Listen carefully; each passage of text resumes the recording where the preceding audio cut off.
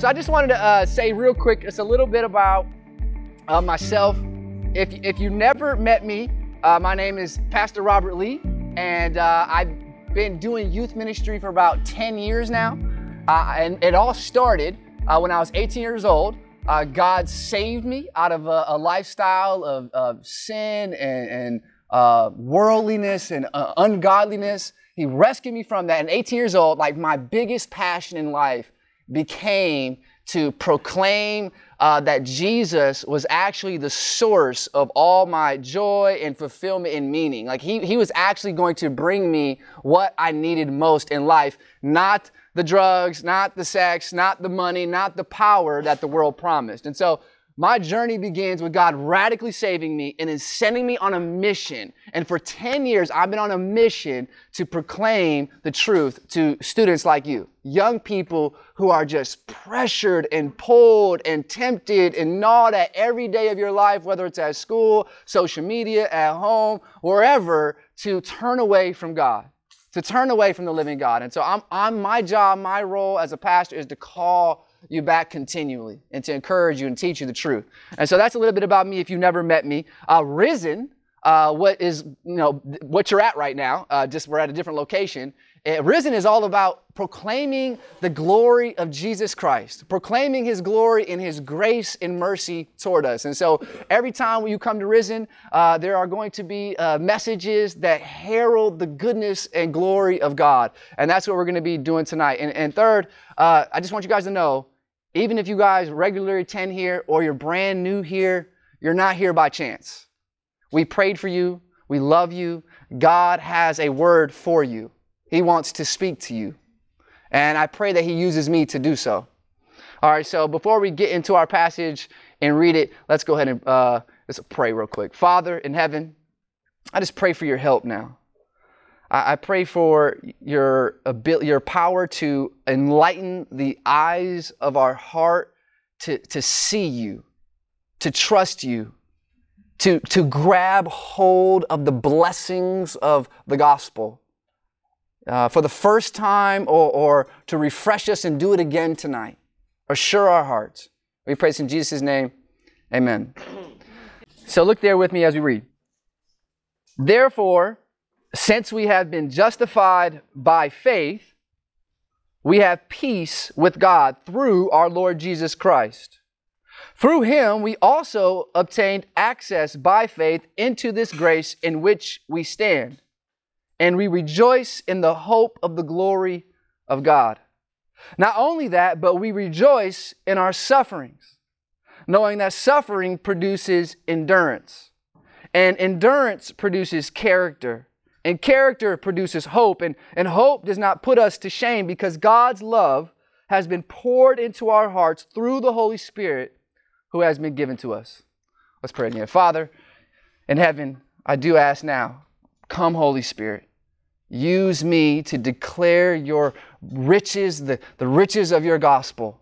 And may hearts come to grasp these promises for the first time tonight.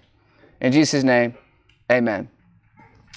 So in our passage tonight, verse 1, it is absolutely critical. It's the foundation. It sets the foundation for all that will follow. And we see this in that word since. So if you got a pen or something, circle since. Look at verse 1 with me. Paul writes, therefore, since we have been justified. In other words, because we have been justified. And this means that whatever blessing that belongs to the believer, any blessing that comes to us from heaven through Jesus Christ, including the ones we'll see in this passage, are grounded, are rooted in the reality that we have been justified. Put another way, if you haven't been justified, then you can't have salvation. You can't have Jesus. You can't have God. So to be justified is a big deal. It's the cornerstone of the gospel. But so then we need to answer the question, what does it mean to be justified? And put most simply, it means to be found in the right by God. It means that on Judgment Day, when all the host of heaven, when an audience of flaming beings of power and glory are watching, and we stand before God, our Creator, on that day of judgment, and every sin we've ever committed, every lie we've ever told, every time we've ever cheated on schoolwork, every lustful or envious scroll through Instagram, every mean word spoken, every act of disrespect towards your parents, when everything we've ever done comes into the blazing light of the holiness of God before all of heaven, and not one of your secrets are hidden from Him, in that moment, God will look on you and say, this one's right with me. This one's debt has been paid. This one, daughter, son, you're free. Now come and enjoy the kingdom I prepare for you. So that's what it means to be justified. It means that God in heaven counts you righteous. He considers you pure and blameless. It means that all our guilt and all of our shame are wiped away. Now, on November 21st of last year, 39-year-old Darrell Brooks Jr. took his SUV and he drove it into a crowd of innocent people at the annual Christmas parade in Waukesha, Wisconsin, which is just like an hour and a half south of here. He killed 6 innocent people. He injured over 40 others. And when he was arrested and taken to court, he faced 77 counts against him, including 6 homicide charges. Now, I think it's right to say that a fair judge would hold Darrell accountable for his crimes. A fair and good judge would enforce the penalty that he deserves. But how is it that we, who have so many more counts against us, so many more than 77, we cannot number the charges against us. We cannot number the offenses and the times we've broken God's law over and over again.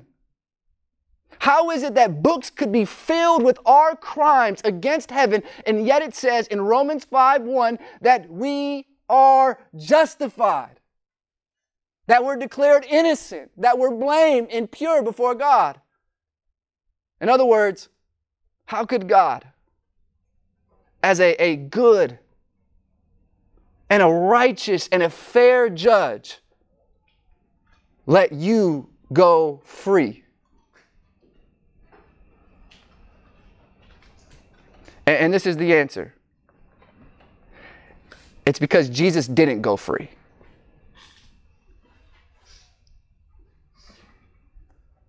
It's because Jesus wasn't acquitted at His trial.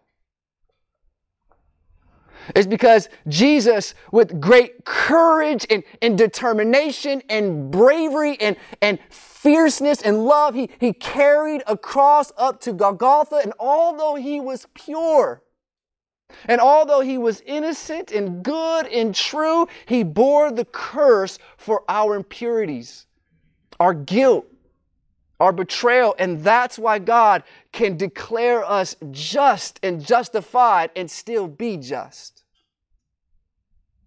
And so this is the scandalous truth of the gospel. We are set free because Jesus was captured. We are honored before God and angels because Jesus was humiliated. We are justified because Jesus was condemned. And so that's what it means to be justified. And notice in verse 1 that Paul says it's all by faith. It's all by faith. We're not counted righteous before God. You will never be declared innocent in the courts of heaven because you prayed enough, or you gave enough, or you fasted enough, or you worshiped enough. We will only be justified by believing and trusting Jesus. That's it. And while we'll have to wait, right? We're going to have to wait until that day when we actually hear the voice of God make that declaration over us. Although we'll have to wait for that, the reality is true now. In this moment, if you have trusted in Jesus, in this moment, a judgment has been made in the highest courts of heaven, in the mysterious and divine realm of God, where angels dwell and nothing fades. You're counted righteous. You're approved. You're accepted and welcomed by God. You're justified by faith now. And because we are justified by God now, we are the recipients of great and glorious blessings in this moment. And Paul mentions three blessings of our justification in these verses: peace, grace, and hope. And the first is mentioned in verse 1. So look back there with me. Paul writes, look back at your page. Since we have been justified by faith, we have peace with God through our Lord Jesus Christ. Now, that word peace, in this context, is not referring so much to an internal sense of tranquility or ease, or a sense of calmness, although that is given to us through Jesus also. However, here it says peace with God. Peace with God. And to get a better handle on the kind of peace Paul has in mind, it's helpful to think of its opposite. Words like hostility, rivalry, war. These would be the antitheses of peace. And if peace then is a blessing of our justification, this means that according to Paul, apart from faith in Christ, we have no peace with God. Only hostility, only war, only rivalry. We are against God and He is against evil. And this is exactly what Paul says later in this chapter. In Romans chapter 5, verse 9, so it's the first verse in your cross-reference section. Look there.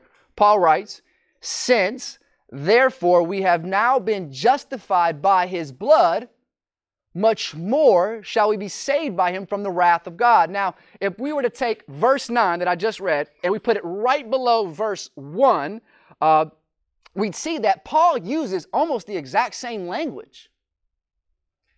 But instead of saying we are justified by faith, this time he says by His blood. And instead of saying we have peace with God, he says we are saved from the wrath of God. And what this means is that for Paul, to have peace with God is to be saved from the wrath of God. To have peace with God is to be saved from the wrath of God. And God's wrath, it refers to God's intense hatred and judgment coming against evil. And I think, students, I think sometimes we forget this. We forget that God hates evil. And I mean, He hates evil with a passion that you cannot conceive of.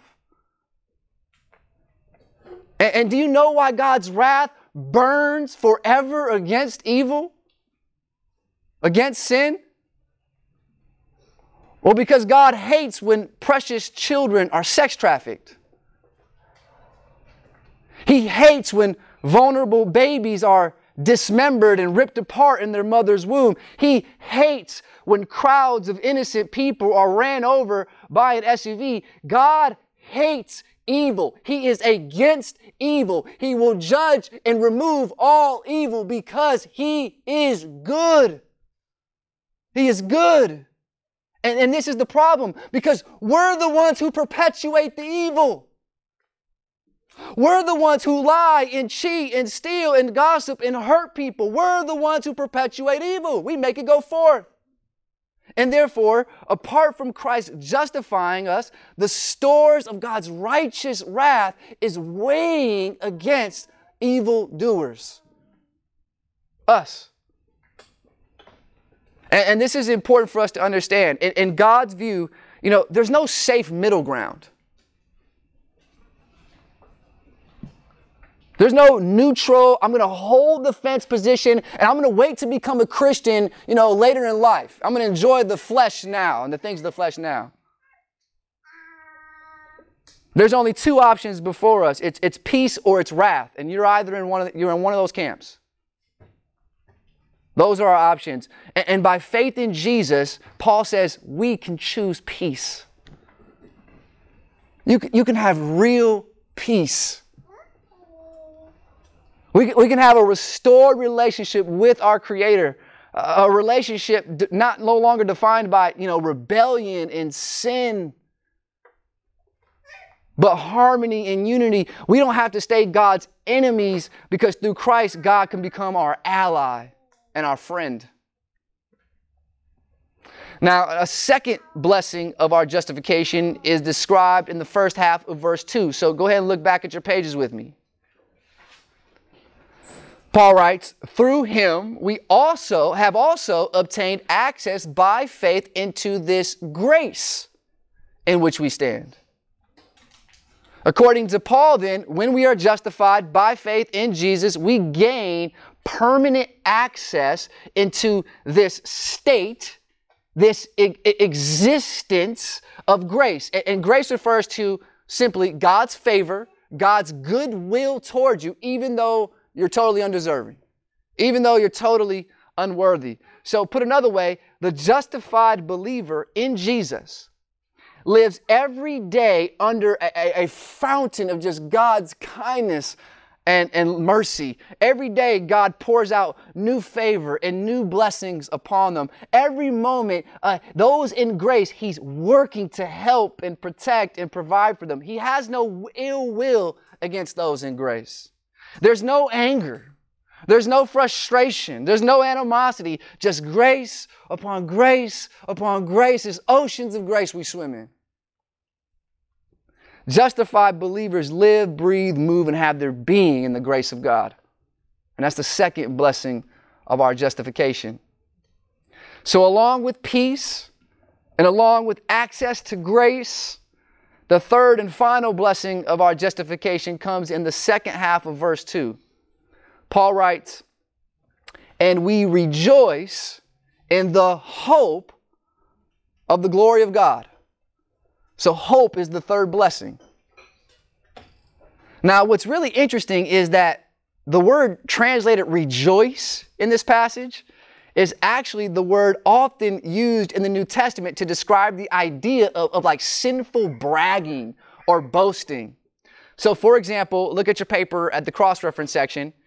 Even earlier in this letter, in chapter 2, verse 23, Paul writes, you who boast, which is the same word translated as rejoice in our passage, you who boast in the law, dishonor God by breaking the law. And so at that point in the letter, Paul was addressing some Jewish believers who thought they were better than the non-Jewish believers. Because, unlike the non-Jews, they obeyed the law. They kept the diet restrictions. They celebrated all the holidays. They were circumcised and so forth. And so they boasted and they felt superior to the non-Jews. And so this is a good example of what sinful boasting is all about. It's when we take joy, when we gain happiness in something because it makes us feel better than someone else or somehow makes us feel worthy of praise. So for example, if I were to tell you this past Monday at like 3:45 in my garage with Caleb Ruda, I put 390 pounds on my back and I squatted it, and not a high squat you see at those gyms, below parallel. And if I told you that, and I know I would never brag about that, I would never do that. But let's just say I did, let's just say I did, I would be bragging about it. Why? Probably because deep down, I believe that squatting 390 makes me more impressive to you, more valuable to you in your eyes. And that's really the motivation behind all boasting and bragging. It's an effort to prove to others that we're worthy of their attention and admiration, that we're deserving of their friendship and approval, or we're better than them in some way. In fact, if you really want to know what you boast in, if you really want to know, just look at your neighbor right now. Just look at your neighbor. Look at your neighbor and ask yourself this question: what makes me better than them? Just go ahead and answer that question. Answer it honestly in your mind and heart. Look at people in the room and ask yourself the question: what makes me better? All right. You guys got a lot.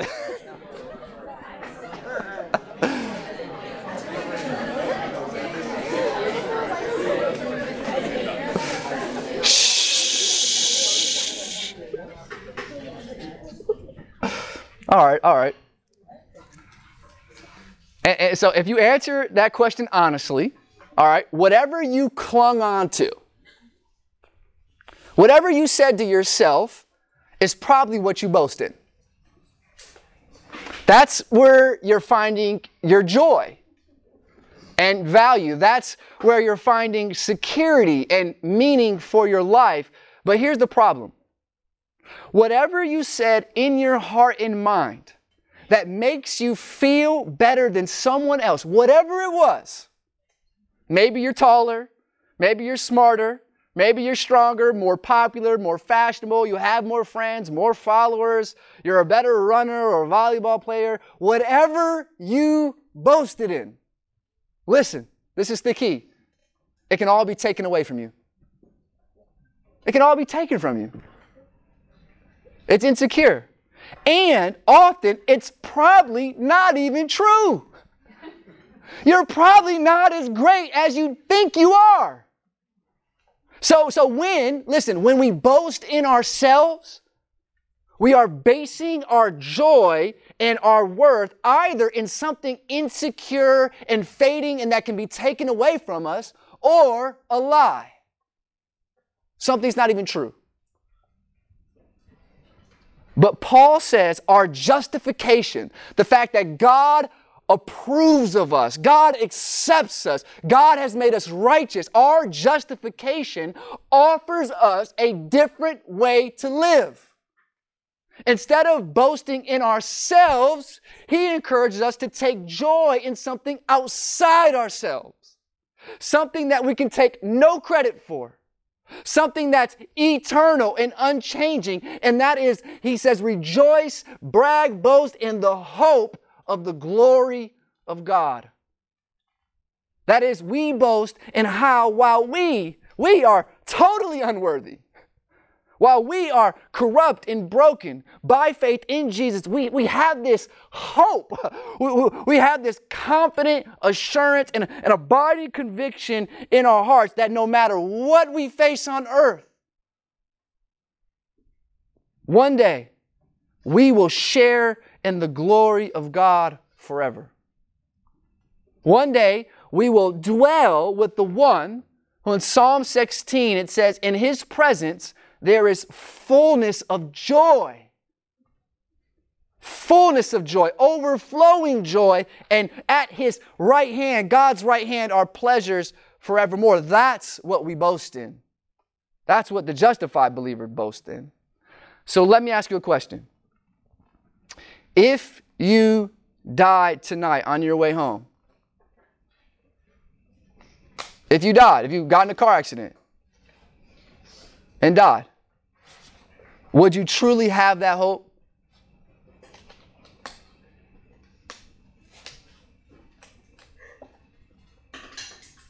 Would you be confident in your soul that you have peace with God?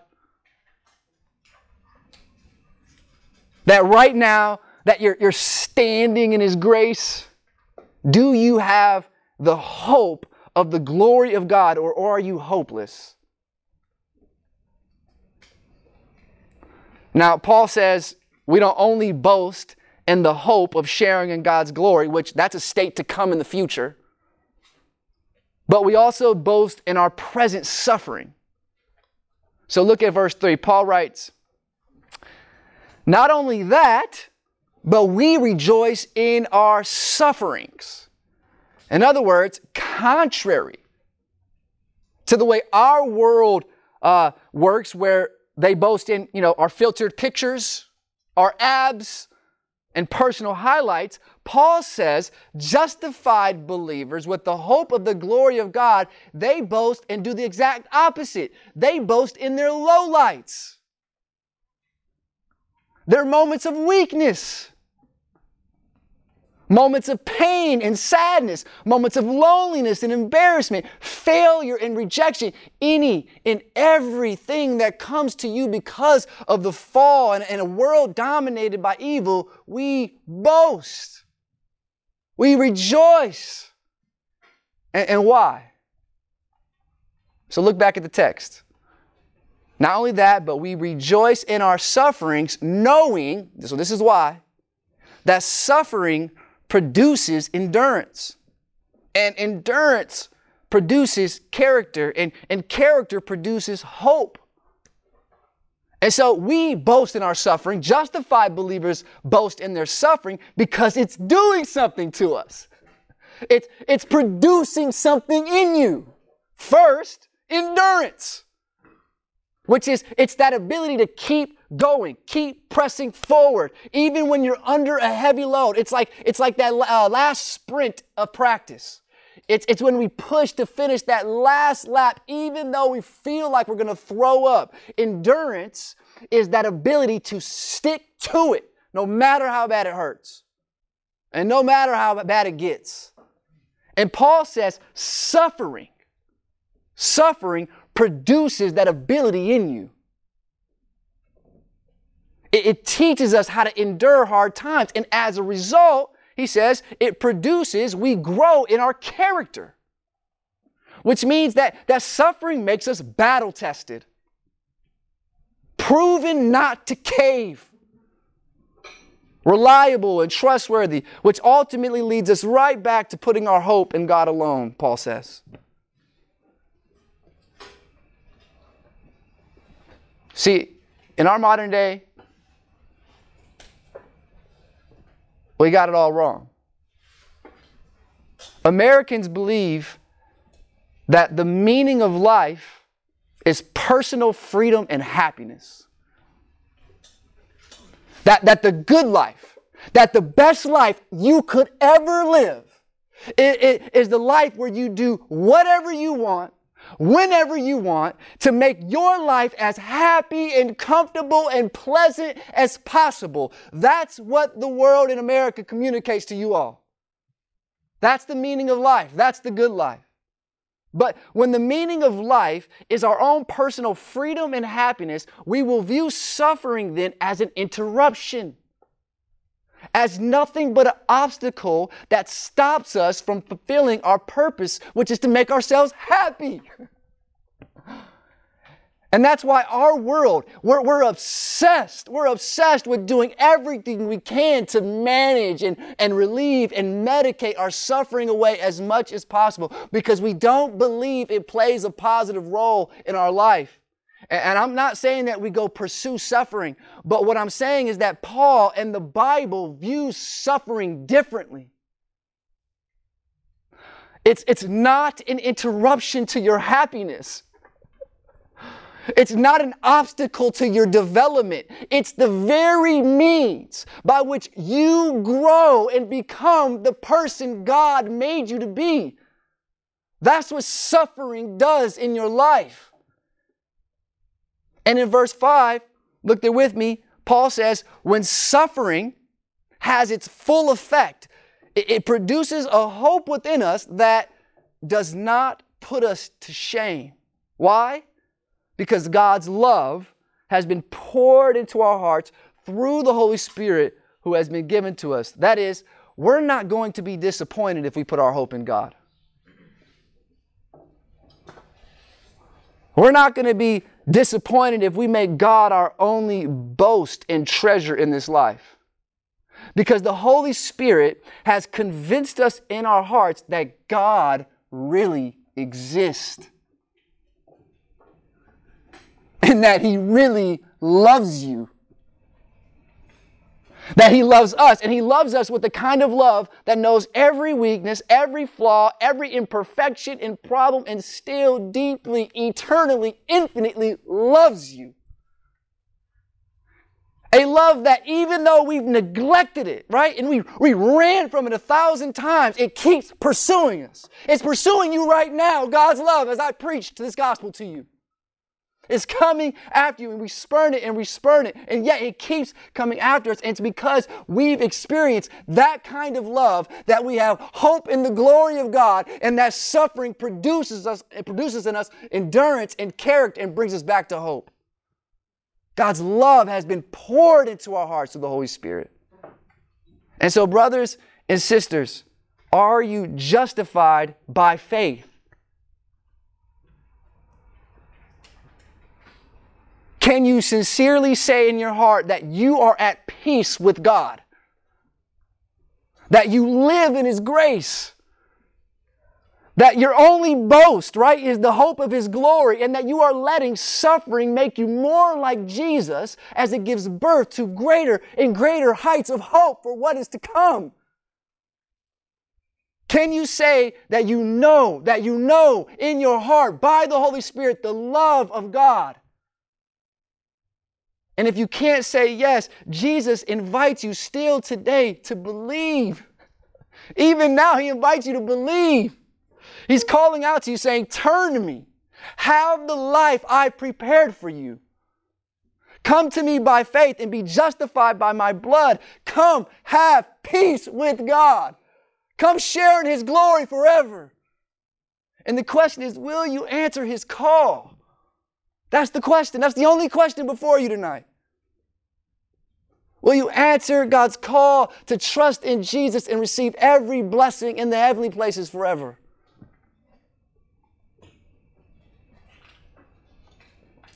Let's pray. Father in heaven, I pray by your grace, according to your mercy, that you would pour your Holy Spirit into our hearts and convince us of your love. Father, we're sorry that we keep turning away from you. We're sorry that we don't trust in your promises. We're sorry that we get distracted with the things of this world. Father, help us, please. We pray this in Jesus' name. Amen.